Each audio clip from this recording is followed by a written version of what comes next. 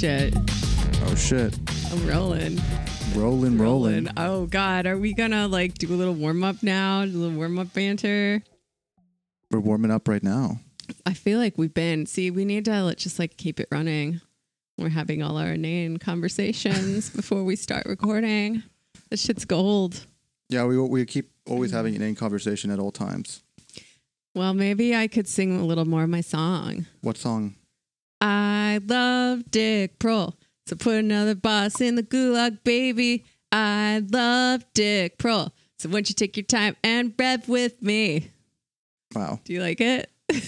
Catchy, for sure. There are a lot of verses. Maybe you should think about putting this up somewhere. Maybe I will. Maybe put it up for the Patreons to see. Oh, don't make me sing. Which does bring us to say, before we begin, if you love our podcast and you like the content you're about to hear, be sure to subscribe on fans.fm/everybodylovescommunism or patreon.com/everybodylovescommunism to support the show and hear extra content, such as our series on cultural analysis called Cultural Marxism. Most recent episode of that series had the Final Girls podcast. That's right. Good job, man. Thank you. And there'll be more where that came from, probably. Yeah, absolutely. But be sure to stay tuned. And if you subscribe to the Patreon and fans.fm, there will be more where that came from. There definitely will be. In addition to the stuff that you can already unlock only by giving us money. Yes. So, all right, we're doing the show. That was a really good plug up top there. Oh, thank you. I always forget to do them. Well, are you going to start the show, Jamie? Yeah, no. Okay, I'm going to say the thing now. Yeah. Well, I mean, if you're just joining us, that doesn't work on a podcast. Like, the podcast, like, you listen to it when you want to. It's not like a fucking radio show. It'd be cool if this was on the radio, though. I mean, yeah, obviously. I think it would be a sign that good things were happening in the world. Head up our friends out there, friends of the show, WBAI. Yeah, maybe. Hey. Good idea, man. You're full of them today. Thank you. Maybe after the rev, they'll give NPR to Daniel Denver. I feel like he would be like a nice, soothing transition from the lib NPR to the socialist one. Like, people might not even notice. Right. Or also friends of the show, the Revolution Per Minute Squad. That too. Nice folks, nice voices. Oh, is it doing the thing again where it gets quiet? I feel like it's fine. Press pause. Just stop it. All right. We're gonna keep it rolling. Maybe turn. Okay, now it looks big again. Yeah. Okay. So I mean, I think we just need to talk louder. All right, great, fucking great. Where was I? I don't know. Start the show. I'm a little demoralized. I made the mistake of trying to sign up for healthcare. Oh man. Yesterday. Silly me. I know. And I always put stuff off to the last minute. Right. But like, they were really in my face. Like, the part of the program where they tell you that you need to sign up to healthcare is very well funded. Like, it's in your face. They're texting me. I'm like, how'd you get this number? So finally, I'm like, fucking fine. Let's see what they have for me. You're like, I thought this was a private line. Why is the government contacting this? This is concerning for my own safety. Yeah, like, I'm in the middle of dinner. Leave me alone. So I went online because, I've got this really expensive Cobra right now. And I was like, maybe I can save some money. My Cobra's going to run out eventually. Let's see what they got for me. Right. And it's not good. Spoiler alert, it is not good. Are you saying that there's a problem with our wonderfully funded healthcare system that is by market solutions? I think, listen, the market is a solution of all problems, Jamie.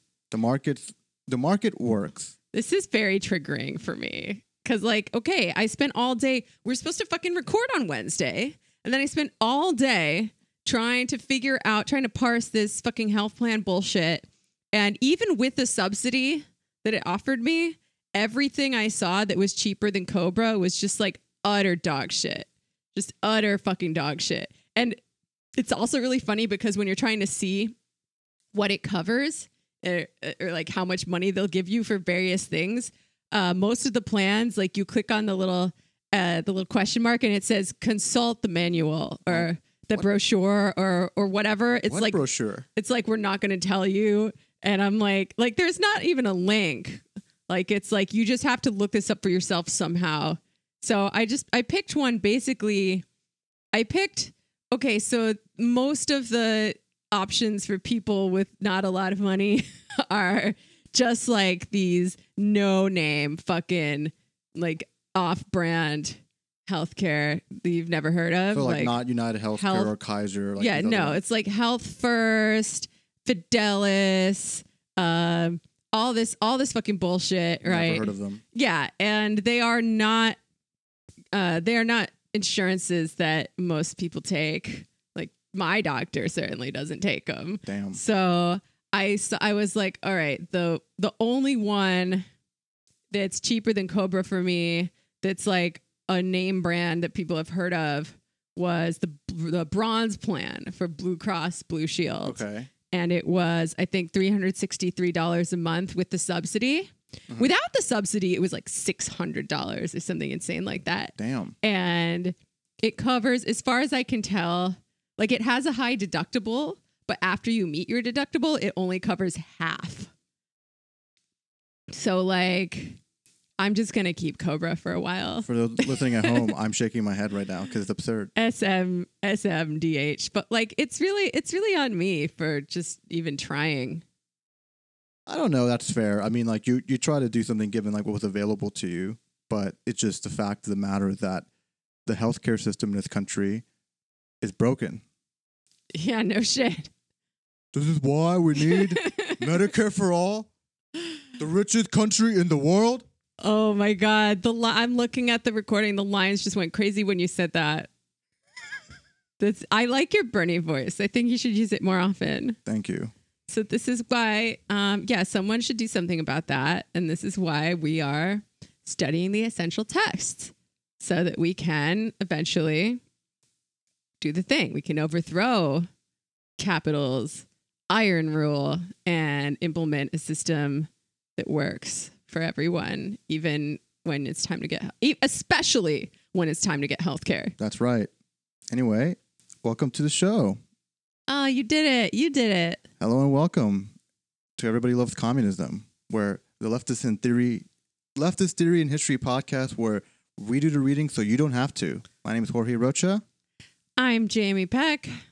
And today we're going to be talking about Chapter 3 of State and Revolution by Vladimir Lenin. So excited to get back into the text after our long detour. I mean, not a detour. It was very necessary to talk about the Paris Commune and learn about it. Our journey through the Paris Commune, through history. Exactly. It was also important to talk about House of Gucci with Gabby and Kitty. Wonderful. It's a incredible wreck of a film, and everyone should be checking that out if you subscribe to the Patreon.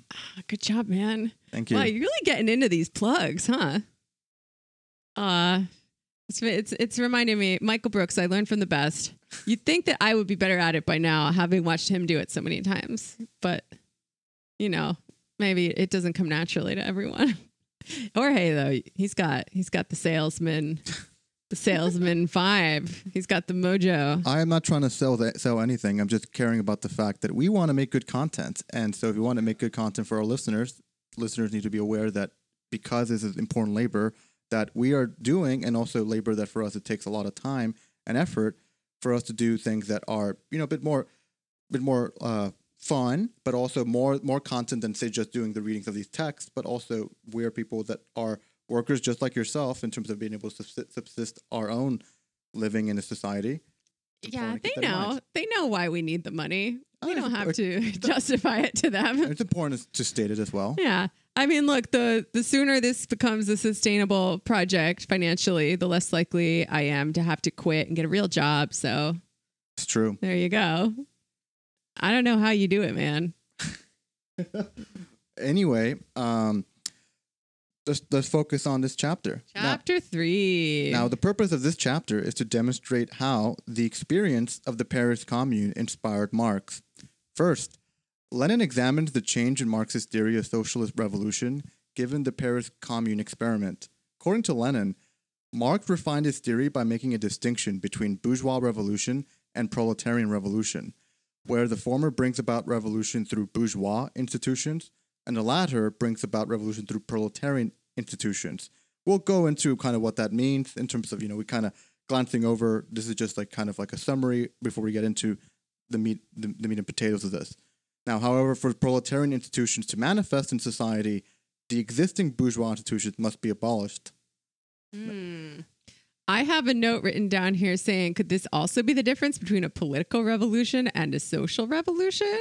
Yeah. Question mark? Very well could be. Find out. Stay tuned. I mean, basically, when we're talking about bourgeois institutions and proletarian ones, we're talking about boss institutions and worker ones. Is that fair? Fair to say? I'd say that's a good way of kind just of boiling it down real hard. Yeah. Real hot. Oppressor institutions and oppressed institutions. Yeah, sure. Like a union. Yeah. That's a proletarian institution. It's composed of workers advocating for their interests. Right. Whereas, I don't know, say fucking Congress, a bourgeois parliament, a bourgeois legislature, something that exists in tandem with the capitalist state. The Council on Foreign Relations. That's the bourgeois institution.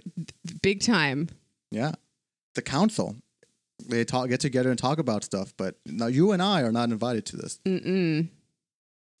Now, form versus content. Yep. And, Lenin goes on to address what is to replace the bourgeois state in this chapter. There is a section cautioning viewing democracy as equivalent to parliamentarism, which is the state of democracy under capitalism, that's typically known as like liberal democracy. He discusses how proletarian democracy is distinct from bourgeois democracy. Next, Lenin compares how Marx viewed the best path to organize the entirety of society to prepare for a socialist transformation with how anarchists like Proudhon and Bakunin viewed such a path. And Lenin concludes this chapter by stating how the commune as a political entity will be the vehicle for proletarian democracy, or at least how he viewed it in his time. Chapter 3, Part 1. What made the communards attempt heroic? Oh, the communards. We know them. We know who they are now. Yeah, I mean, that's why we did the entire mini-series on the Paris Commune. So now when we're talking about this, you're like, who the hell is that? What? What are you talking about? Now we know. And if you haven't listened, be sure to go back to those episodes. It will help a lot. Trust us. Now, Lenin begins this chapter by showcasing how, despite initially being against the idea of Paris workers pursuing any revolution, Marx quickly accepted and welcomed the proletarian revolution.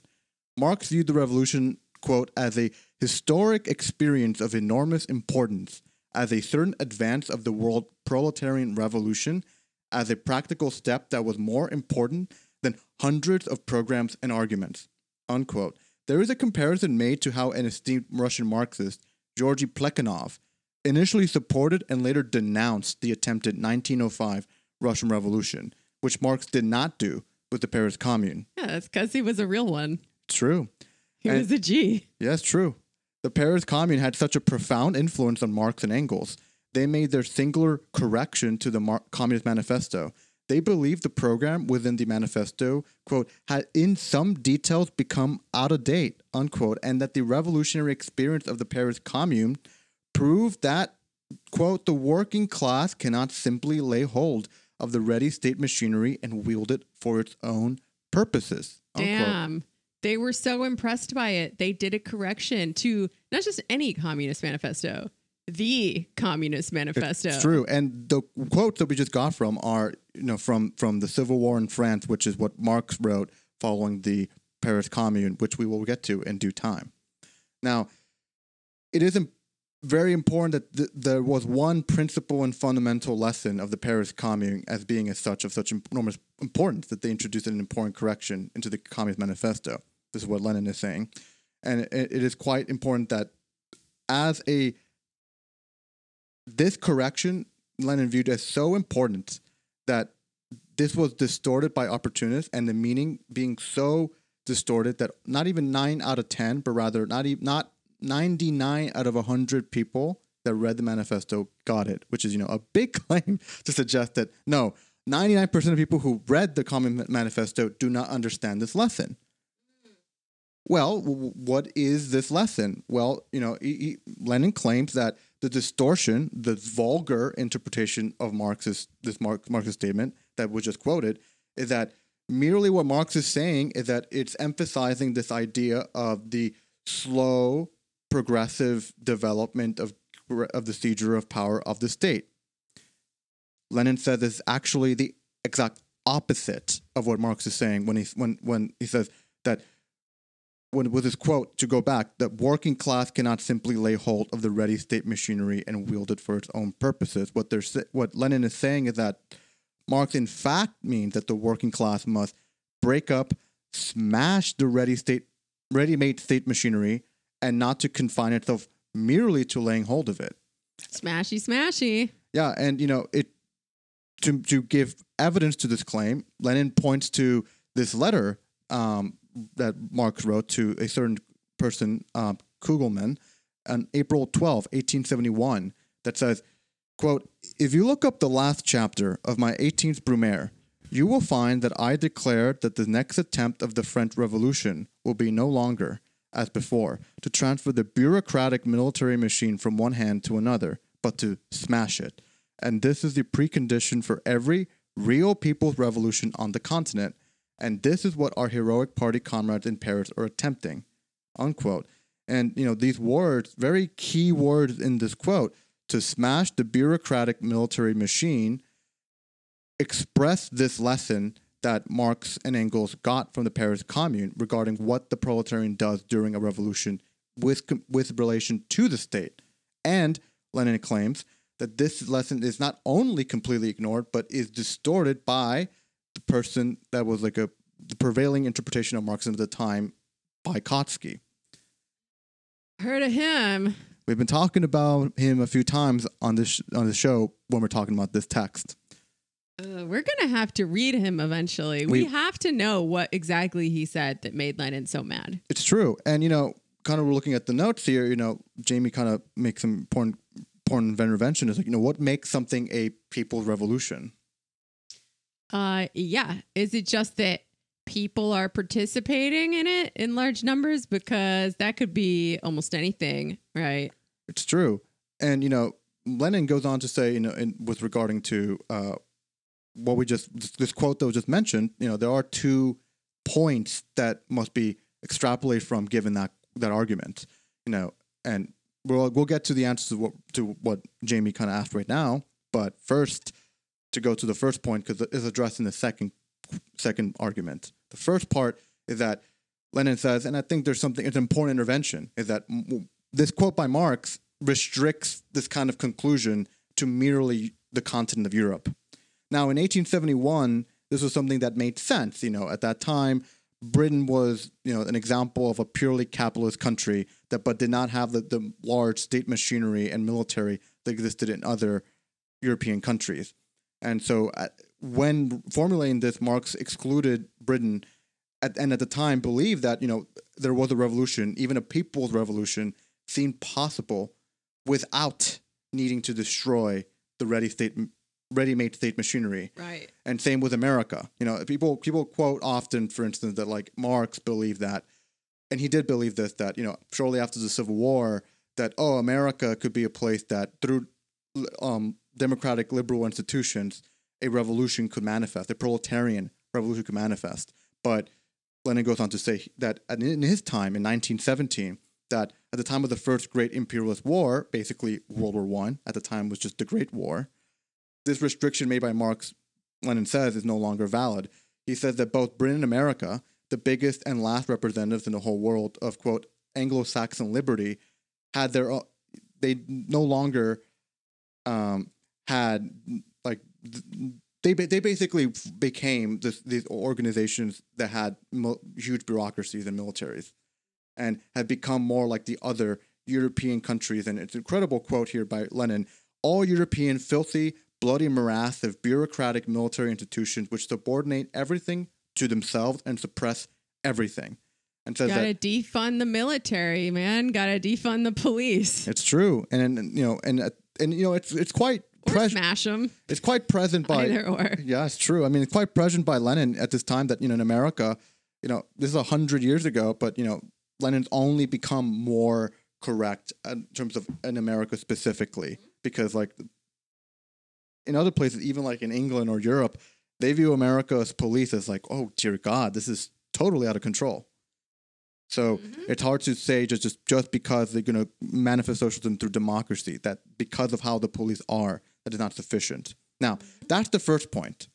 The second point, which is kind of going towards what we're talking about now, is what does it mean for there to be a real people's revolution, is that particular attention must be paid to this idea that to destroy the bureaucratic military state is the precondition for every real people's revolution.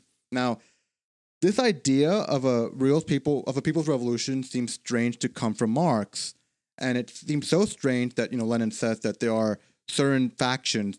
The names aren't particularly important. We'll get to it some later date. But these factions of Russian Plekhanovites being followers of Georgy Plekhanov, and this other competing faction during the 1917 of Mensheviks, and these people who were followers that also regarded themselves as Marxists. They might declare this as an expression of a people's revolution, as a slip of the pen on Marx's part. This is what Lenin's saying. And that they had reduced Marxism to such a state of wretchedly liberal distortion that nothing exists for them beyond the antithesis between bourgeois revolution and proletarian revolution. Oh. Yeah. And even this antithesis is they interpret it in an utterly lifeless way. Ouch. Wow. Felt that one. No, and it's quite clear that, Lenin really did not think that these people had an appropriate interpretation of what Marx is saying in terms of this. Because they didn't. But, Lenin, I think, is doing some important analysis here because he goes on to say, well, let's look at the revolutions of the 20th century at this time as examples. That, if you look at that time, there was a revolution in Portugal and also a revolution in Turkey. Well, the creation of the country of Turkey was a revolution that occurred in the fall of the Ottoman Empire. With Ataturk, Turkey makes sense. These two revolutions were both bourgeois revolutions because neither of them were people's revolutions, and neither of them had a mass of the people, the vast majority, coming out actively, independently, with their own economic and political demands to any noticeable degree. So I'm a little confused by this part. I had some notes that I wrote down because, he says, he sort of defines the people's revolution as the mass of the people, their majority, the very lowest social groups, crushed by oppression and exploitation. Oh, and by the way, he's referring to the Russian bourgeois revolution of 1905 to 1907. Right. Which was basically turning this feudal backwater into some sort of democratic republic, but still a bourgeois one, in that they did not change the social relations of this early form of capitalism that they had there. Oh my God, I interrupted myself. I'll start over. The mass of the people, their majority, the very lowest social groups, crushed by oppression and exploitation, rose independently and stamped on the entire course of the revolution the imprint of their own demands, their attempt to build in their own way a new society in place of the old society that was being destroyed. So my question is, isn't it kind of vague and confusing that a bourgeois revolution could also be a people's revolution? Yeah, I mean, I think I would say that that's not necessarily what he's claiming. I mean, I'm not sure if that's... Let me see. So here in contrast... So to answer your question, Jamie, I think the answer is probably yes, in a sense that both there could be an element of a bourgeois revolution at the same time there being a people's revolution, because of the moment in time where Russia was, the people being like the serfs and like the proletariat were so exploited that they, in a similar sense that one could argue certain elements of the Chinese Revolution had an element of a bourgeois revolution because there was a coalition and a united front with the national bourgeoisie. So there could be elements that are bourgeois revolution, but at the same time also be a people's revolution. All right. You know what? Any and all questions that we don't have fully satisfying answers for, we're going to ask our panelists That's right. at a later time. That's right, folks. We're going to have, who doesn't like a plenary panel to close things out? Folks, it's going to be great. We're going to have ourselves a nice little panel. When we're done with SNR, we're going to get a LEFCOM, an ML, and an anarchist walk into a panel.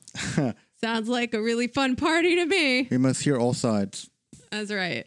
So here at Everybody Loves Communism, we like to have a bipartisan approach to everyone. The anarchists and the Marxist-Leninists all have good points. That never gets old. You know how many times I've made that fucking joke? I like it so much. It's like one of 3 jokes that I tell. Oh my God. And one of many jokes that fell completely flat when I tried it on the Majority Report. Oh my God. Yeah, so, that was kind of like what is meant by, the distinction between a bourgeois revolution and a people's revolution. And in Europe at the time, in 1871, when Marx was writing this, the proletariat as a class organization did not constitute the majority of the people in any country on the continent. Whereas, a people's revolution that could sweep the majority into kind of bringing them about into power, or in terms of their interest being considered, could only be embraced if both you consider the proletariat and the peasants.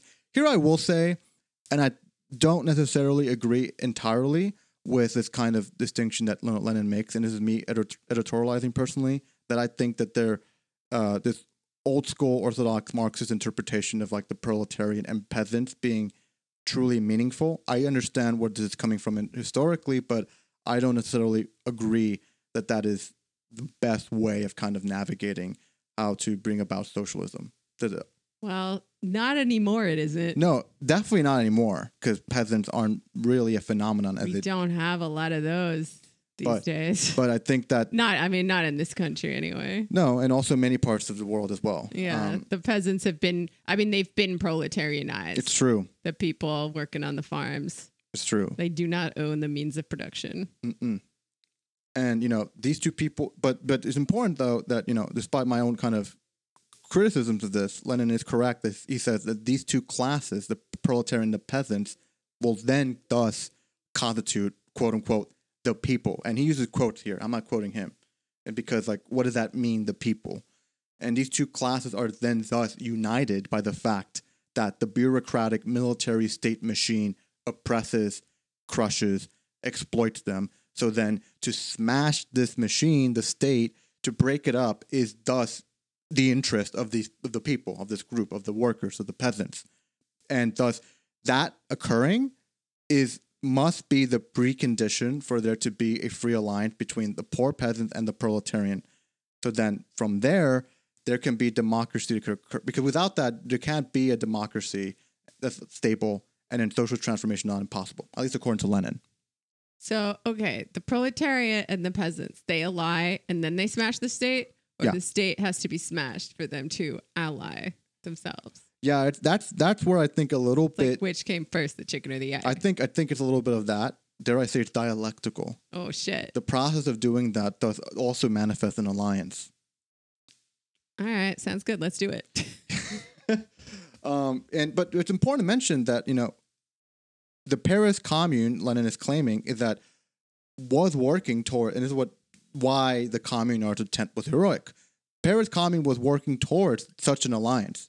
And although it did not reach its goal, this is quoting from Lenin, although it did not reach its goal owing to a number of circumstances, internal and external, consequently, in speaking of a real people's revolution, Marx, without in the last discounting the special features of the petty bourgeois, took strict account of the actual balance of class forces in most of continental countries of Europe in 1871.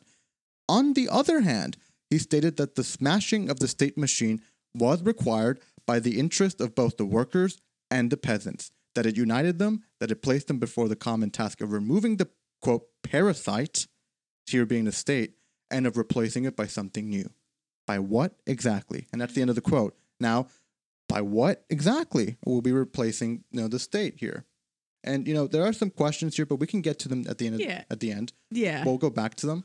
Let's keep it moving. But that's nice that he gave the Paris Commune points for trying. Yeah, of course. And I think it.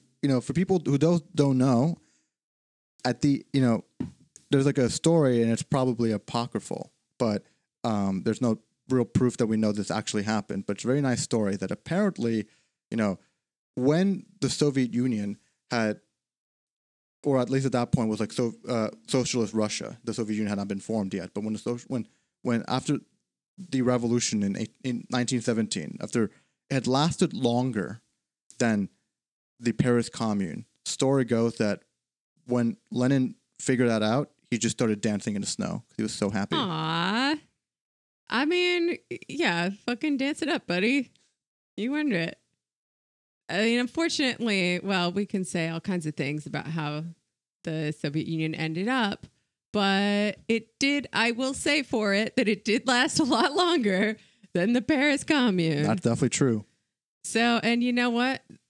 We don't know what would have happened if the communards had been victorious, but I feel like probably a lot of the same issues that came along with the socialism in one country that the USSR attempted would probably have come about in France if the revolution didn't generalize. But I'm getting way, way ahead of myself. Yeah, I guess we'll never know. I tend to do that. I just, we got to keep our eyes on the prize, folks. It's true. So, okay, chapter 3, part 2. What is to replace the smashed state machine? I know you're all in suspense. I know you're on the edge of your seat right now. I hope everyone is listening very carefully and astutely. So, you don't like the bourgeois state? What are you going to replace it with? A lot of people have asked me that question. Probably they asked Lenin that question too. So he's got some answers for you. So Lenin says, and he always likes to quote Marx, in the Communist Manifesto, Marx says, the proletariat organized as the ruling class by, quote, winning the battle of democracy. That's what's going to replace the bourgeois state, also known as a dictatorship of the proletariat. Dick Prol. Dick Prol, cool short way to say it. Love to see it. So how did the Paris Commune do this? Why was it a Dick Prol? I gotta stop saying that. So Lenin quotes Marx here saying, 1, suppression of the standing army and substitution of the armed people. They definitely did that. 2, commune councillors were elected by the people and fully recallable by them. So we got a little, we still got representative democracy, but it's a lot more direct than it was in the past. 3, most of the representatives came from the working class. So that's important. 4, police became agents of the commune, as did other agents of the administration. Not sure how I feel about this one. Maybe we'll discuss it a bit later. I forget what number I'm on, but next point. Public servants only got working men's wages. So, no more of these high salaries or like fancy privileges for people who are working in government. They also broke the power of the priests, which is very important because the priests were very supportive of the monarchy. Not even the bourgeois state, the fucking monarchy. That's some medieval shit, man. And another point he makes is that the judges, they stopped pretending to be independent. They got elected and recalled just like the counselors, which I fucking love this because of all the branches of this stupid bourgeois government that we have now, like the myth of this neutral judiciary is fucking ridiculous. Like nobody believes that except for like, I guess, a few liberal process nerds. Are you suggesting, Jamie, that the institution of the Supreme Court is not above politics? How dare you? How dare you? There's a good quote in here about that too, but I was trying to summarize, so I didn't put as many quotes in this time. So, but here's a quote. Yeah, this is important. So Lenin concludes, the commune, therefore, appears to have replaced the smashed state machine, quote, only by fuller democracy, abolition of the standing army, all officials to be elected and subject to recall. But as a matter of fact, this only, quote unquote, only signifies a gigantic replacement of certain institutions by institutions of a fundamentally different type. This is exactly a case of, quote, quantity being transformed into quality. Democracy, introduced as fully and consistently as it is at all conceivable, is transformed from bourgeois into proletarian democracy. From the state, a special force for the suppression of a particular class, into something which is no longer the state proper. So basically, bourgeois democracy becomes proletarian democracy because they removed a lot of the checks on the people's power that exist in a bourgeois republic. Now, I'm not going to say they removed all the checks on the people's power, but let's stay with his argument here. So, yeah, he goes along to say that, this is me again paraphrasing, you need to crush all of this bourgeois resistance to finish the job, to do communism, right? But instead of these special bodies of armed men, it's the majority of the population doing it. And this is something that I very much agree with Lenin on. We need to probably violently overthrow the ruling class and, just get them vanquished. But I think one thing I would caution against is it really needs to remain a true people's militia and not just become another professionalized army. I think that would we want to avoid the pitfalls of recreating just another state, I think. Yeah, absolutely. Yeah, and it's important to mention as well that this is a task that, at least according to Lenin, something that is not that we desire to be the case, but rather something that would just manifest out of the reality of the situation that does come about. That's right. We're just doing science, all right? We're observers. So Lenin says, in this sense, the state begins to wither away. Instead of the special institutions of a privileged minority, privileged officialdom, the chiefs of the standing army, the majority itself can directly fulfill all these functions, and the more the functions of state power are performed by the people as a whole, the less need there is for the existence of this power. All right. So to that end, here are some good things that Lenin says the commune did. So they ended high. He kind of repeats himself here, but let's just stay with him. He's excited. All right. So like he said, no more high pay and privileges for representatives in government. They only get working men's wages. And this was important to promote democracy. Well, to be fair, he's kind of getting it from what Marx said about the Paris Commune, right? Mm-hmm. So he's saying, no, that's a good idea. Let's take that. Yeah, fair enough. He has to show Marx saying the thing before he can say the thing himself. Question mark, though.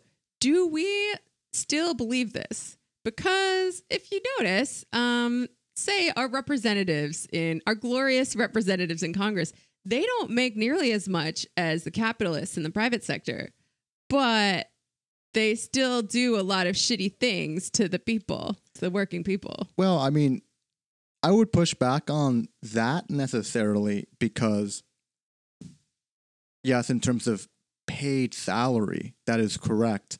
But, not to date this episode, but, near the time of like when this was being filmed, there was a recent controversy of Nancy Pelosi saying that, oh, no, I don't believe that there should be any restrictions on elected officials, elected officials owning stock. And the fact of the matter is that if elected officials can do that, they can become extremely wealthy. Nancy Pelosi, at the time of this episode, had a net worth of $100 million. It's going to be more by the time this runs. Yeah. So, and, there are a lot of people like, say, Senator Mitch McConnell, like minority leader at the time of this episode. Mitch McConnell, his like net worth is like in the tens of millions of dollars. The fact of the matter is that doesn't make sense if he's been an official his whole life, unless he's making money off of making these deals and trades on stocks of the legislation he's passing, and that's totally legal. So in this sense, that they are not just merely like representing the rich; they are the rich. Well, They seem to make out pretty well for themselves. I imagine that Lenin would want to get rid of those. Like they shouldn't be allowed to do any of that shit either. No, absolutely. So yeah, fair enough. Okay, another important point Lenin makes in this part. He says that capitalism has created these large-scale operations and sort of simplified, even mechanized the various work of running society that they could easily be run by anyone. Quote, capitalist culture has created large-scale production, factories, railways, the postal service, shout out to the postal service, telephones, etc. Telephones. Which one of these things is not like the others? I mean, I guess he's talking about the information superhighway, right? Well, telephones at the time was like was basically what we view the internet now. Oh, yeah. I mean, I guess, anyway, I'm going to keep going. We can discuss it at the end. Telephones, etc. And on this basis, the great majority of the functions of the old state power have become so simplified and can be reduced to such exceedingly simple operations of registration, filing, and checking that they can be easily performed by every literate person. And remember, communists are big on literacy, can quite easily be performed for ordinary workmen's wages, and that these functions can and must be stripped of every shadow of privilege, of every semblance of official grandeur. And, you know, he's kind of repeating himself here, but that's all right, because I like what he's saying. And he says, go off. Yeah, go off, King. And he says all of these things, this sort of takeover of the functions of the bourgeois state by the people, these things can function as a bridge from capitalism to socialism. He says they acquire their full meaning and significance as they function to expropriate the expropriators, aka the bourgeoisie, the transferring of production from private to public and democratic operation. So basically, the socialist state isn't just administering services in sort of a neutral way, right? It's also doing its job, which is to expropriate, to transform the mode of production, to change the social relations under which things are produced and distributed from a model of private ownership to a model of public ownership. That's right. And it's important also to mention that this is what sometimes socialists mean when they say it's socializing services. Mm-hmm. Like it's rather than being privately managed and just individualized in terms of services. Exist things such that, Jeff Bezos owns, say, the supply chains of Amazon. Those supply chains should exist for everybody in society and should be socialized. Mm-hmm. So, he's going to quote Marx again. You don't say. The Commune, Marx wrote, made the catchword of all bourgeois revolutions, cheap government, a reality by abolishing the two greatest sources of expenditure, the army and the officialdom. Again, we got to defund the police, folks. Marx and Reagan, they both said government, there's not a problem. Government is the problem. That's right. That's right. They just had different solutions for the same problem. I like that. Bourgeois revs, they're like, we want cheap gov. We want limited gov. And Marx is like, great. You started it, we'll finish it. Exactly. We're going to finish the job. Defund the army, defund the police, defund the fucking state bureaucracy, and hopefully build something better in its place. TBD. Getting small government done. That's right. So I have some more questions I put, but you know what? I'm going to save these for the end. How about that? Sounds good. And that means we can move on to Chapter 3, Part 3. Abolition of parliamentarism. Yes, and before we begin on this part, we must kindly remind all the ones listening that if you want to support the program, be sure to subscribe to our Patreon or fans.fm. It's patreon.com/everybodylovescommunism. It should also be in the description of the episode, or fans.fm/everybodylovescommunism. So be sure to check out so you can subscribe for more content and also support the show. Oh, you're so good at this. All right, well, thank you. Now, to continue on, Chapter 3, Part 3, Abolition of Parliamentarism. Now, it begins with this quote by Marx that Lenin is quoting from. It's the Commune, Marx wrote, was to be a working, not a parliamentary body, executive and legislative at the same time. Now, this section here is where the rest of this, like this quote here that Lenin got from Marx is where the rest of this section will be deriving from.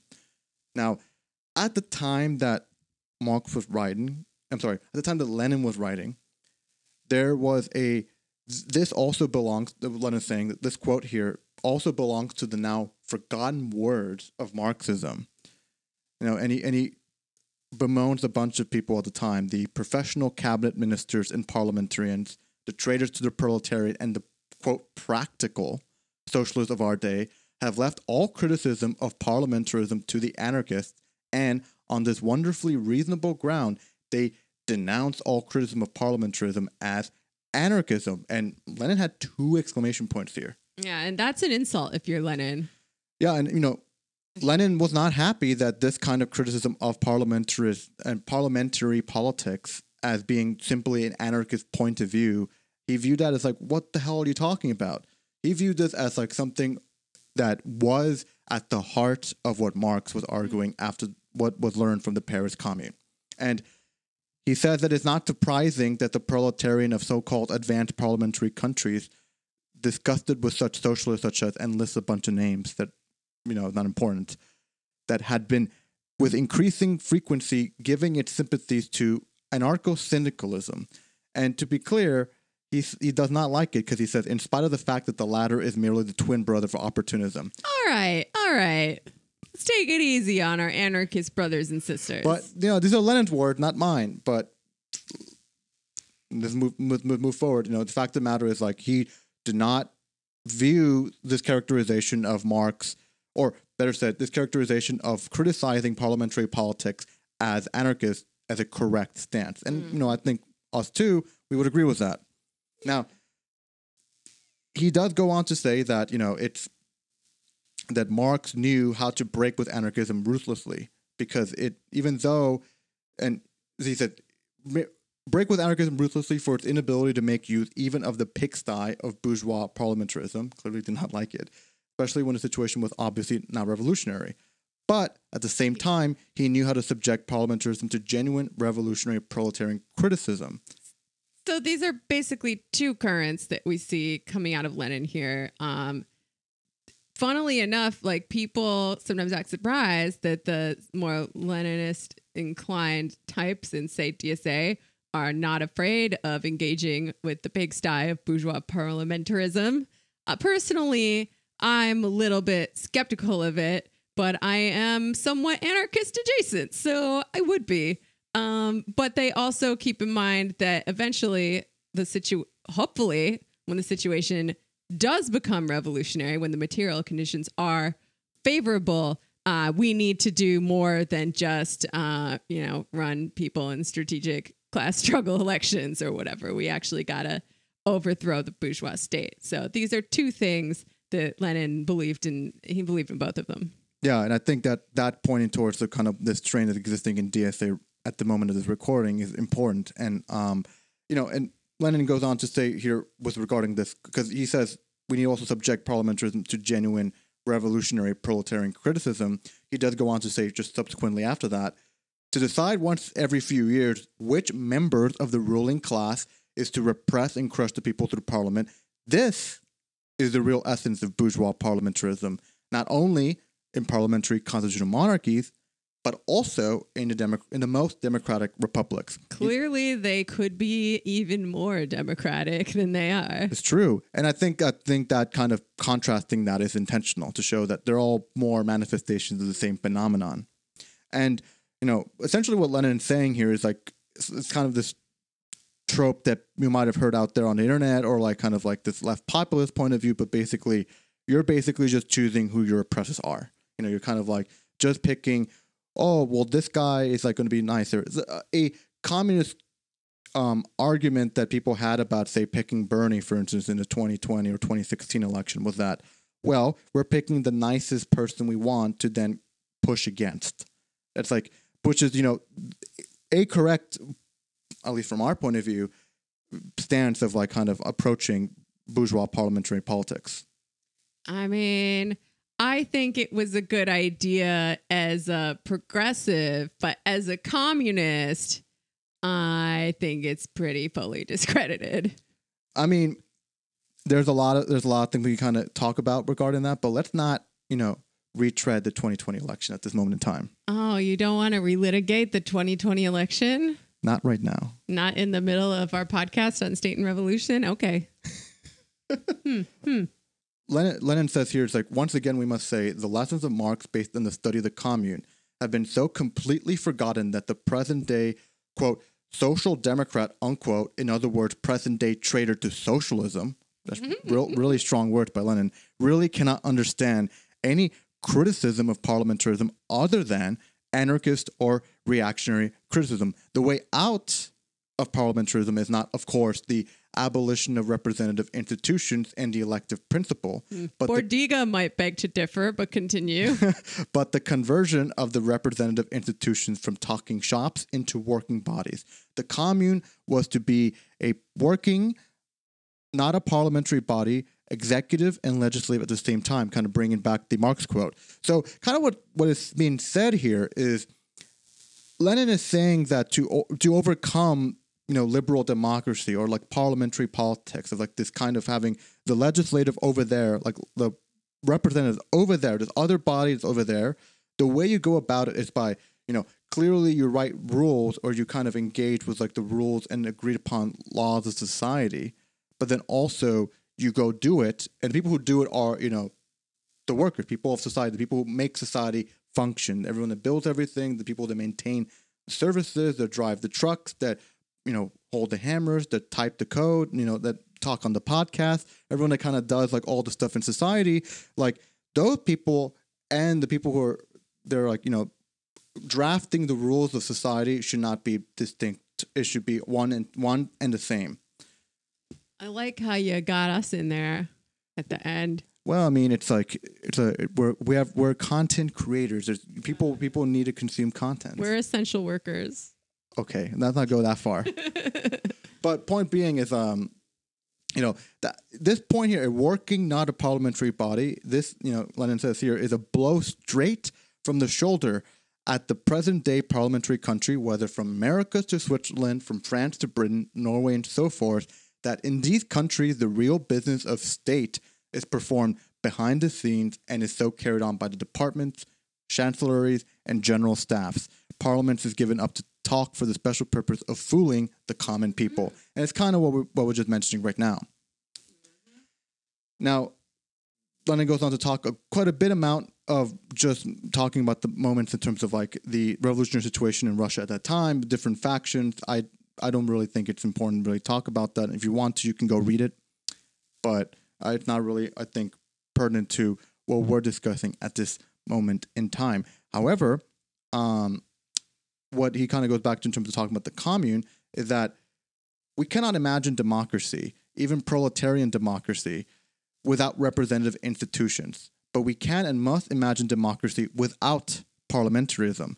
If criticism of bourgeois society is not mere word for us, if the desire to overthrow the rule of the bourgeoisie is our earnest and sincere desire, and not a mere election cry for catching workers' votes, as it is with, and these are two different factions in the Russian Revolution at the time, it's like the Mensheviks and social revolutionaries, and also names other people. It is instructive to note that in speaking of the function of those officials who are necessary for the commune and for proletarian democracy, Marx compares them to the workers of every other employer, that is, of the ordinary capitalist enterprise, with its workers, foremen, and accountants. Now, what do we think this means, Jamie? Wait, where are we? Sorry. No, we're talking about like why does he think people? So there's a note here. It's like, why does he think people as they are now can dispense with the bourgeois state, but cannot dispense with foremen and accountants? Yeah, that's my question. Yeah. I mean, I don't have an answer for it. I'm just like kind of poking holes in his argument because I'm skeptical of everything that I read, and you should be too.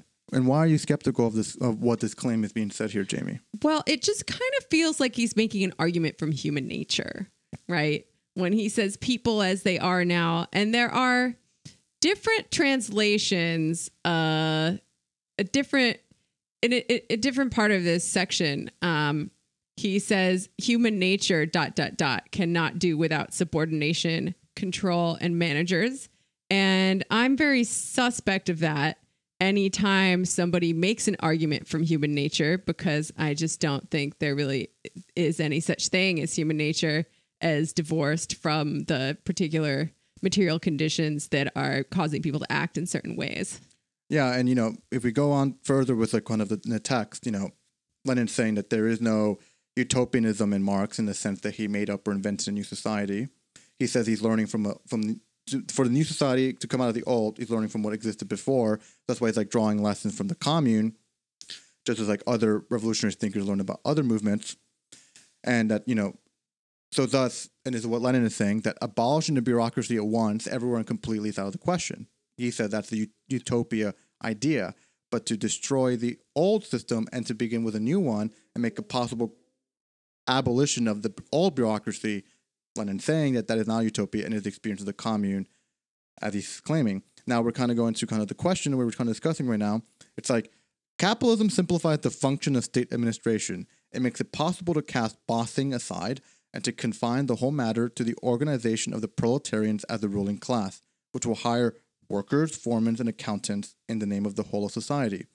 And then he says that, no, we want, because he says like these anarchist dreams based upon incomprehension of the task of the proletarian dictatorship are totally alien to Marxism, and as a matter of fact, serve only to postpone the social revolution until people are different. No, we want the social revolution with people as they are now, with people who cannot dispense with subordination, control, and foremen and accountants. Now, kind of what Jamie's saying before, now to go back to the question that Jamie is posing for us, do we think that this is an argument from human nature? We need to consider this. Like, if so, we were talking about this before the show, but we think that might be kind of an idealist argument almost. Mm-hmm. I mean, it certainly is. Also, I must admit, neither of us speak Russian. So we probably should get a Russian speaker to see if human nature is a proper translation of this quote that I found, because different translations translate it differently. Yes. But yeah, I think he's being sort of vague here. Mm-hmm. And Lenin was very smart, so I have to imagine that he's doing it on purpose. Like when he talks about the foremen and accountants, the subordination, the control, the managers, sometimes he makes it sound like these people are just doing these tasks purely at the behest of the people who put them there, right? Just like it's an example that Marx uses in Capital, where if there's like a guy playing the violin by himself, he doesn't need a conductor, right? But if there are a bunch of people trying to play music together, then they do need a conductor just to coordinate what they're doing and make sure they're doing it, they're working together properly. And you can compare that to any kind of large scale production operation, right? It needs a foreman, and the foreman's job isn't necessarily to dominate people, to coerce them, to control them. They're just helping them do their job, right? So I feel like the devil's in the details here when we're talking about the foremen and accountants and what degree of control they're actually exerting on the workers, on the people. Right. And I feel like there's a little sleight of hand going on, right? Because if the function of these state officials and, foremen, accountants, economic... Right. And to be this focus here, foreman accountants, is kind of what is being said here is basically like if there's this new bureaucracy that's run by a worker state, yeah, what is being said is like these people, whether it be kind of like the people that operate the machinery or acts of reproducing the state and society, that those are what he's kind of referring to as foreman and accountants. Yeah, like, just to be clear for everybody. And running production, like making the stuff. Right. Remember, the state is in charge of production now. So if they really are just foremen and if they're just mere appendages, like doing a task that people hire them to do. Apparatchiks, if you will. Yeah. Then like, why is it desirable or necessary to do away with that, to wither that, right? Like, what is the difference? This sounds like it's the same thing as the administration of things that Engels posits as the final form of governance under communism. It's not going to be a government of people anymore. It's going to be an administration of things. Basically, the state's job is no longer to control and dominate the workers in service of accumulation of capital, but just to do these very simple administrative tasks that, you know, even a computer could hypothetically do in some future scenario. And it just feels to me like something is a little bit off about that. Yeah, and you know, if we go back to kind of the text, you know, and I think I will concede to Jamie here in the sense that like it does seem like a little bit of kind of it's a little bit of a vagueness in terms of like where does the subordination come from, because he says the subordination, however, must be to the armed vanguard of the exploited and working people, in other words, to the proletariat.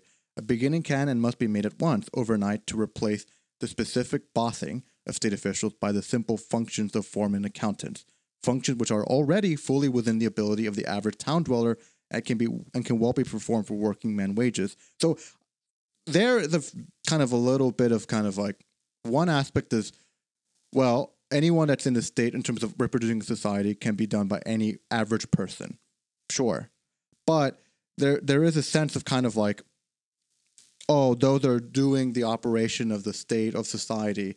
Those are beneath the armed vanguard and exploited working people, which, you know, are basically the proletariat, which, you know, and on the one hand, sounds great, but how does that go about given the fact that at the end of the day, you know, we want to kind of wither away of that bureaucracy? Right. Like, I think he says in other places that he's okay. Like, he thinks the workers, like people, human nature, whatever, they need subordination. They need control. It just needs to be somehow democratically imposed by themselves on themselves. Right. So if it sounds like these officials are going to start out as being a little more than mere accessories, mere foremen and accountants, right? It sounds like he thinks that people need a little more doming than his initial description of this would imply. And if that is the case, like, why not just come out and say it, you know? And if that's the case, what is going to compel this move? Because it's a process of transformation that he's describing, a deepening of democracy, a withering of the state. What's going to compel that process to happen, to move from a model of this sort of bureaucratically controlled state capitalism? I mean, we haven't really touched the idea of like the law of value yet in all of this, or like, what do we do about the value form? The process of turning this towards, you know, the administration of things, like he says, like what's going to make that happen? Yeah. And I think, you know, this is next section that's quite important, and which kind of does touch a lot of what Jamie's saying, but, you know, we can all kind of see, well, we'll discuss it further, but this next part is quite important. It's like, you know, and I'll read from it and also talk about it as I read from it. It says, we, the workers, shall organize large-scale production on the basis of what capitalism has already created, relying on our own experience as workers. Basically, we all kind of have our skills that have been developed as us being workers, establishing strict iron discipline backed up by the state power of the armed workers. Basically, since the state will now take over of all of production society, and then the workers have their experience, we can continue running of society. But the state being the backing of that, as opposed to the market. We shall reduce the role of state officials to that of simply carrying out our instructions, responsible, revocable, modestly paid foreman accountants. So kind of like the state officials kind of being like, you can put them there, but you can also remove them. And then they're doing what we're telling them, which is, you know, we can talk about that. This is our proletarian task. This is what we can and must start with in accomplishing the proletarian revolution. Such a beginning, on the basis of large-scale production, will of itself lead to the gradual withering away of all bureaucracy, to the gradual creation of an order without inverted commas, an order bearing no similarity to wage slavery, an order under which the functions of control and accounting, becoming more and more simple, will be performed by each in turn, will then become a habit, and will finally die out as a special function of a special section of the population. So this is like the important section in terms of where he actually talks a little bit about this is how withering away of the state will manifest. What do we think? Yeah, I'm skeptical. I mean, I think it made sense at the time to believe that, especially based on the very good start, the good try that they made in the Paris Commune. But the Paris Commune lasted 2 months, and I think it's a bit of a thin data point, as I've said before. And I don't know, like, if there's not a force to cause, like, I don't see what's going to cause the state bureaucracy to wither away in the future, given that it never has in the past. And you can say that, you know, that was dependent on a lot of historical contingencies, which I agree with, but I don't see a time when those contingencies will not be there. Yeah, I mean, on the other hand, one could argue that this kind of withering away of the state is that essentially, since the state will encompass all these different aspects of the means of production and the reproducing of society, and then slowly the distinction between this kind of like official and then worker starts to kind of slowly just merge into all together, that everyone is just doing their jobs and work that needs to do for reproducing society on their own, that is how that withers away, because it just becomes like totally, everyone just does it. Like a good example could be like, everyone just does, say, chores, for example, right? Like that's just what you do. I mean, I don't, but most people do. No, but I mean, like we're talking about like, you know, in terms of like a larger aspect, and it's like kind of like on a larger sense. I would do my own house is very messy because I'm the only one who lives here. But in a communist world, I would certainly do my part. Like, it's okay. Here's an analogy, right? When I lived with roommates, my room was a mess, but I was really good about the common spaces. And I feel like that's how it would be under communism.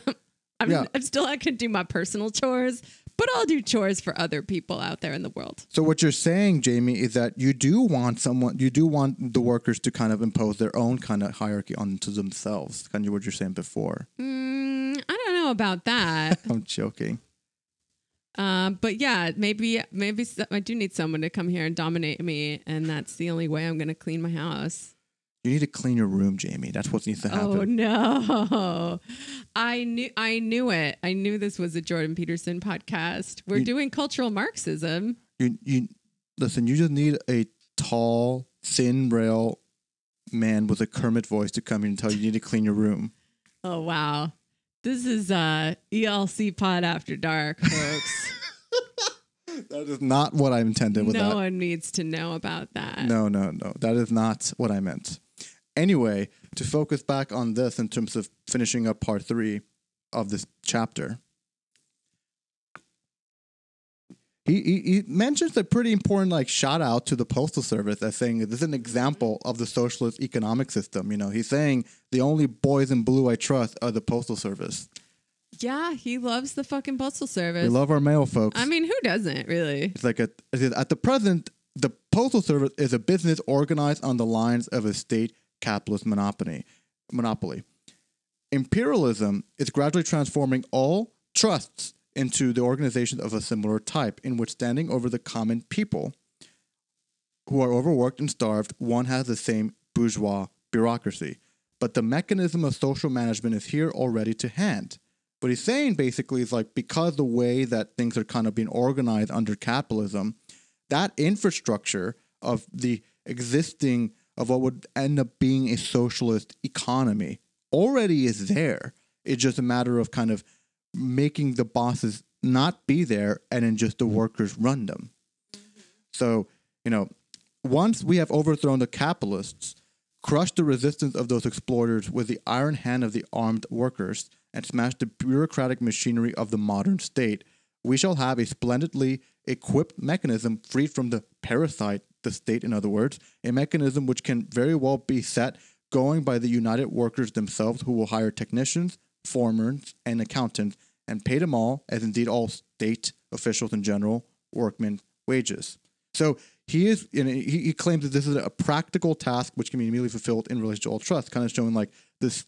If we look at the Postal Service as it exists now or at this time, and imagining a socialism, that the transition is already there for it to be part of a socialist society.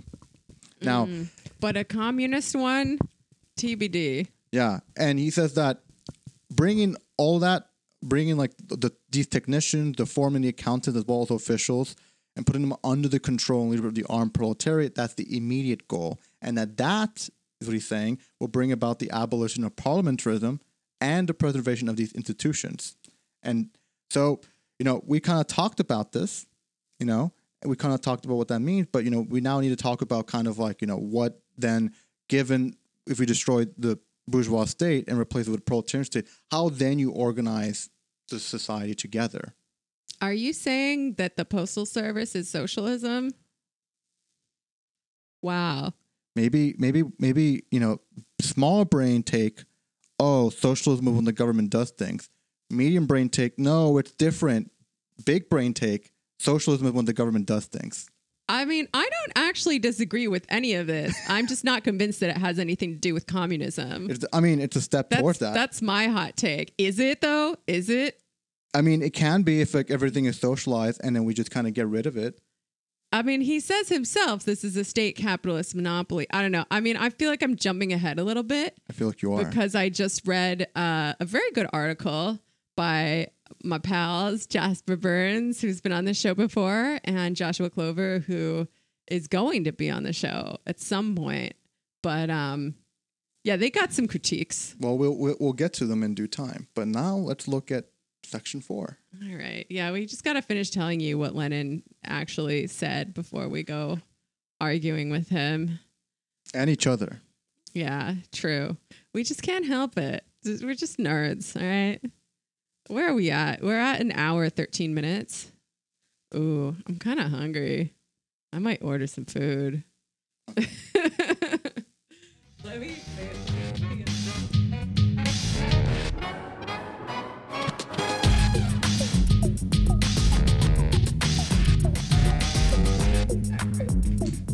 All right. You are correct, sir. All right, so... And we're back. We're back. So, yeah, maybe we'll cut out some of those critiques, save them for the end. Maybe we'll keep them in because they felt natural. We'll see. We'll see. Now, Jamie, I think you have this next part for Section 4. Okay.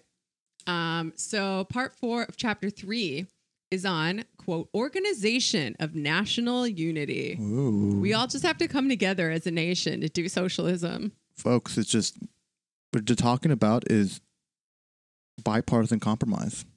Mm-hmm. Sure. Common sense solutions. So he starts with some quotes from Marx. Once again, he loves Marx. He just loves them. Loves the shit out of him.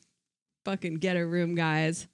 So here's a quote from Marx that he uses that I think is good. Quote. And it's about the Paris Commune. Like a lot of these Marx quotes come from his book on the Civil War in France. So, quote, national unity was not to be broken, but on the contrary, organized by the communal constitution. It was to become a reality by the destruction of state power, which posed as the embodiment of that unity, yet wanted to be independent of and superior to the nation, on whose body it was but a parasitic excrescence. And I looked this up. An excrescence is basically like a boil. It's like a yucky growth, particularly caused by disease or some abnormality. And Marx would know because he had boils on his ass. Look it up. It's true. Maybe not. He was, you're right what you know. So back to Marx. While the merely repressive organs of the old governmental power were to be amputated, its legitimate functions were to be wrested from an authority claiming the right to stand above society and restored to the responsible servants of society. So basically, he's saying state power, but make it democratic. Like the bad stuff that the state does, we're going to stop that. And the fine stuff that the state does, like, I don't know, the Postal Service, we're going to take that over for the people. So, question, can the nation even have an existence that's separate from the state? Think about it. Think about it as we go. Yeah, think about it. We might talk about it more later. So, okay, he says, he goes hard on the suck dems, right? Like not even current sock dems, ex-sock dems. Wow, he's just saying he just became so right-wing, he's no longer even a social democrat. Yeah. I mean, it meant something slightly different back then, but still. like ex-Socdem Edward Bernstein. Am I doing the Corbyn thing where I'm Berenstein. mispronouncing it on purpose to do tropes? Oh my God. I am allowed. I can do as many tropes as I want, all right? Edward Bernstein. Oh, yeah. Edward Epstein. Oh my God, Jamie. No relation. I mean, I'm probably related to all these people. Edward Bernstein say that Marx, when speaking of smashing the state, is saying the same thing as Proudhon, i.e. that we must govern by federalism with no central authority. But Lenin says this is a distortion. Again, he's so mad. He's so mad at these Socdems for calling him an anarchist. Yeah, it's just like, who the fuck are you calling anarchist? He's so mad. Like, I mean, I don't get mad at all when people call me an anarchist, but... Well, it's because you are an anarchist, me Jamie. and him are different. TBD. So Marx wants to smash the bourgeois state, clearly, but this does not imply any position on centralism versus federalism, says Lenin. Marx agrees. That's fair. It's like, it doesn't mean anything apart from that. Yeah. Why you gotta read so much into it? Now, so Marx agrees with Proudhon on some things and disagrees with him on others, says Lenin, but it's the opposite of what Bernstein thinks it is, because he's an idiot. Wow. All right, so here's the truth, all right? And Bernstein has it backwards. You already had truth bombs? Yeah. So Marx agreed with Proudhon and Bakunin that we must smash the modern state machine. Obviously, got to do that. Mm-hmm. He disagreed with them when it came to centralism versus federalism. And now Lenin calls federalism petty bourgeois in a rather ad hominem way that I don't think the anarchists appreciate. But, you know, Lenin's going to Lenin. I mean, Lenin, of course, has a history of, having his issues with not just attacking, but also attacking anarchists in his history as well. Well, it had to, I sensed it was coming. Like the first few chapters of this, I was like, oh, wow, he's really leaving the anarchists alone. That's nice. And nope. I mean, he meant what he said. He did not like anarchists, and he also showed it in his actions. Yeah. He put his money where his mouth was, I guess. So Lenin says, quote, only those who are imbued with the Philistine superstitious belief in the state can mistake the destruction of the bourgeois state machine for the destruction of centralism. Wow. So basically, only people who think that the state is magic think that you got to have central. I don't know where I'm going with this. I'm tired. I'm really tired. You think the state is magic. You think that destroying it means also that you don't ever get to centralize anything ever again. This is, it's mixed up.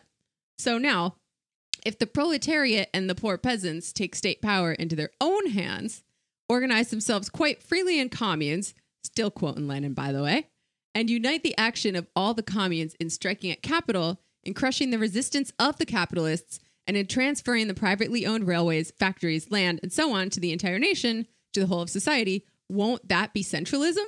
Won't that be the most consistent democratic centralism and, moreover, proletarian centralism? I mean, I'm not sure. What do you think is centralist about that? Because this sounds like it's just being done by a federation of communes working together.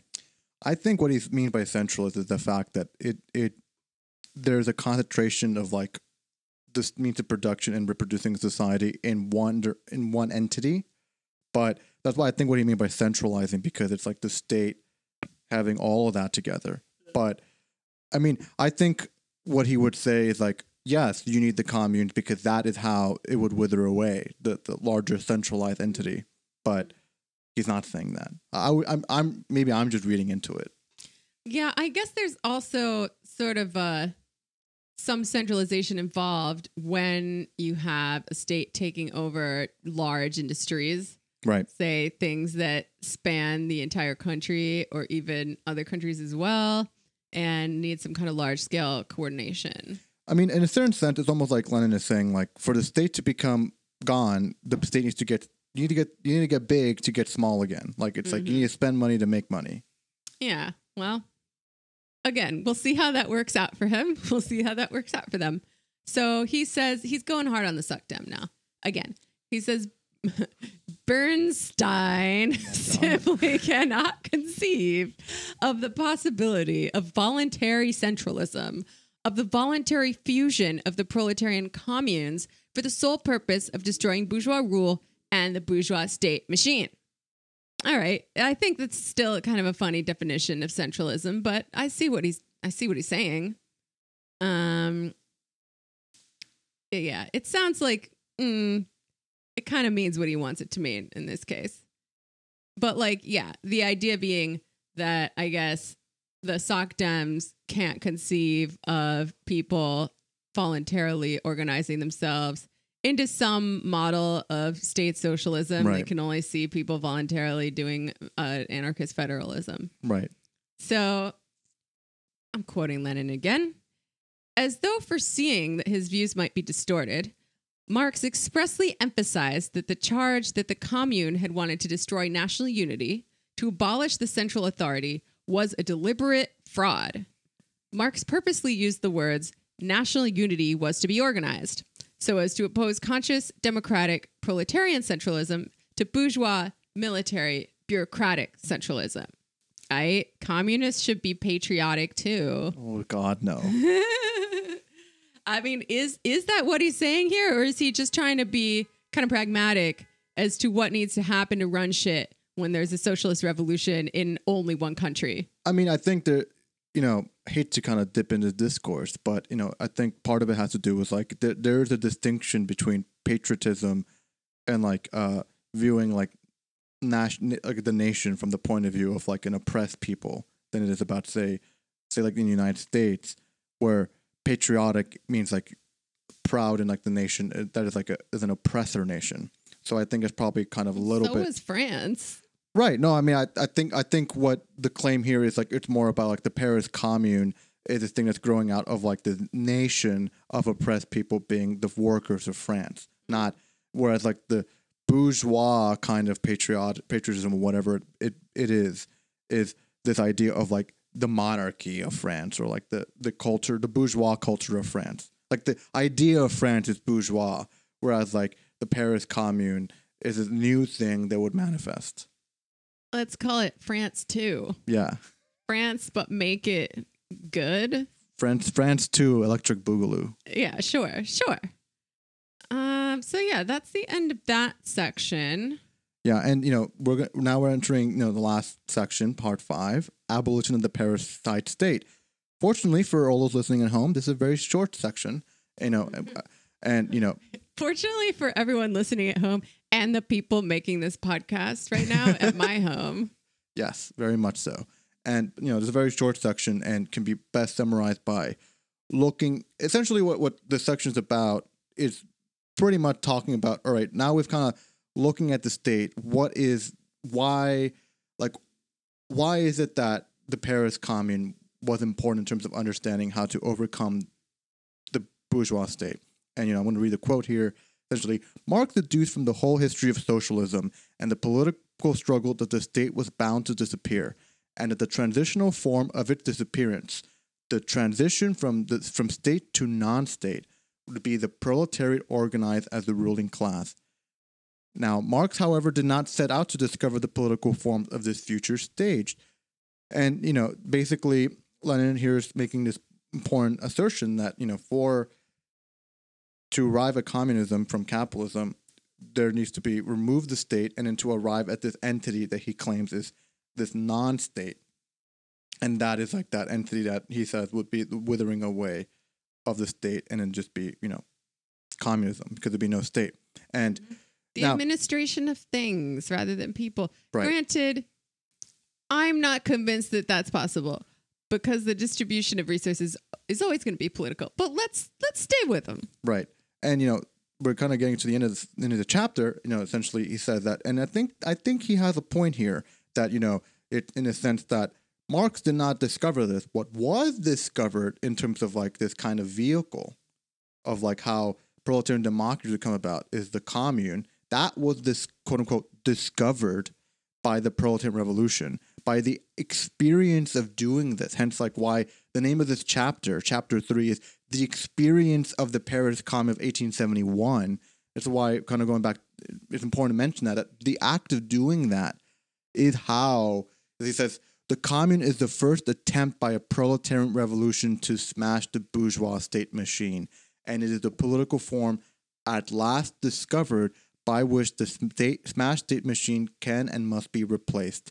I think, and we're ending it here, but I think that is kind of really important, that I think regardless of what you believe about Lenin's theory of the state, I think there is something to be said about some political forms and entities can only be discovered by just doing the thing. Gotta do the thing. Because otherwise, like, you're not going to understand. You can theorize. We can just be in our armchairs all fucking day. We can just be talking about, we can all just be listening to content. We could all just be like talking on this microphone and podcast. We can just be, reading books. But until we're actually out and engaging in the real world, in the reality that exists of the way society currently is constituted, and to change that society into one that is not class society, that is not oppressive, that is not capitalist, and is not wage labor based, we cannot know how this is going to form, period. Mm-hmm. We can only guess. Yep. So, and I think, now Jamie, you wanted to suggest that you think that this is kind of you have some doubts about, this kind of interpretation of Marxist theory of the state. Yeah, I mean, okay, going through this whole thing, I have sort of like the. So we're now done with the chapter, to be clear to everybody. I mean, you're giving me an opening to say these criticisms. Yes. Should I do it? We're done now. So now we're moving on. Okay, great. Sorry, I'm like very out of it right now, and I hope that this episode isn't terrible. Yeah, so I have sort of the standard anarchist critiques, right? Which is like, why do you think people need to be dominated? Is the, like, if the proletariat is organized as the ruling class, who are they ruling? I think we figured out that they're ruling themselves. And the question then becomes, like, is this really a democratic thing? Or is it always going to be like the rule of the party over the people? And become separate in a way that the bourgeois state is from the people from whom it ostensibly gets its power. And I find that, somewhat compelling as someone who's like, fuck you, I won't do what you tell me. There's also the sort of left com critique that I read in a very good article by Jasper Burns and Joshua Clover, which is basically to say that we cannot even consider the state as divorced from capital, because they are inextricably linked. Capital is a critique of political economy being politics and the economy, right? They cannot be divorced from one another. So if you're recreating this thing as a socialist state, it's still going to be wedded to a capitalist economy, because that is the thing that created the state to begin with, like Lenin says. And it's going to be very hard to achieve the kind of social transformation that Lenin is talking about when you have a state that is, not just tasked with expropriating the bourgeoisie, but tasked with running, a capitalist economy within the bounds of the nation state, because we are talking about socialism in one country here. We're writing, Lenin is writing and thinking in a scenario where they have only ever had these small contained revolutions, and it has never succeeded in generalizing.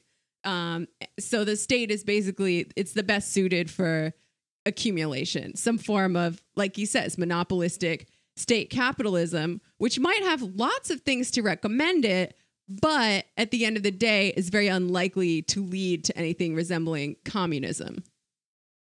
Because it's still, the law of value is still in operation. It's it's got to develop the economy like the USSR did. It's driven by market imperatives still.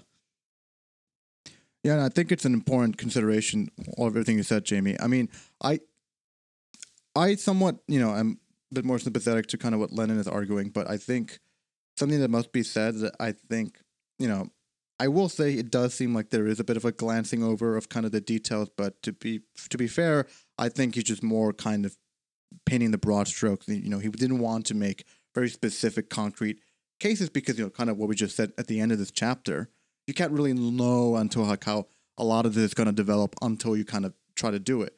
That being said, I will push back on one sense that he does say that the way that the state would be organized is in such a way that the people who are being subsumed are the people who run the state.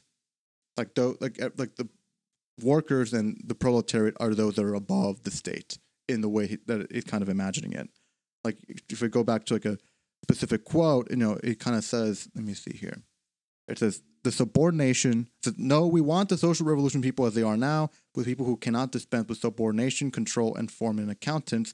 The subordination, however, must be to the armed guards of all the exploited and working people. So he's saying that like the people who are the state officials will be below basically like the proletariat.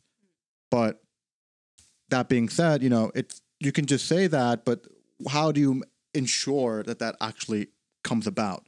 Because I think I am a bit sympathetic to like the left-com analysis that the state is kind of a manifestation of capitalist society, or better it's said, excrescence. Or better said, it's an excrescence of class society. Or like not even excrescence, right? Because like that's how Lenin sees it. I think it's generated by these class conflicts. But I mean, the way that Jasper frames it is really like the state and capital. Like one is not an excrescence of another. They're just like these conjoined twins or something. Right. So, yeah, I don't have like a solid conclusion on that, but I feel like these are some good questions to consider as we continue reading State and Revolution. And there's certainly questions that are going to come up again. Absolutely. And there are questions that we can pose to our esteemed panel. Yeah, for sure. Who doesn't love a plenary panel at the end of something? I certainly do. At the end of the day, you've been to all sorts of talks and seminars at your little socialism conference. Everybody comes back together at the end for the plenary panel. And everyone comes together in unity. And then you sing a song at the end. It's very fun. Very nice. And hope for all of you take away some very important parts in this important chapter of State and Revolution. And until next time, do the reading. Do the reading. Утреннего стяг в жизни важен первый шаг. Слышишь, веют над страною ветры яростных атак.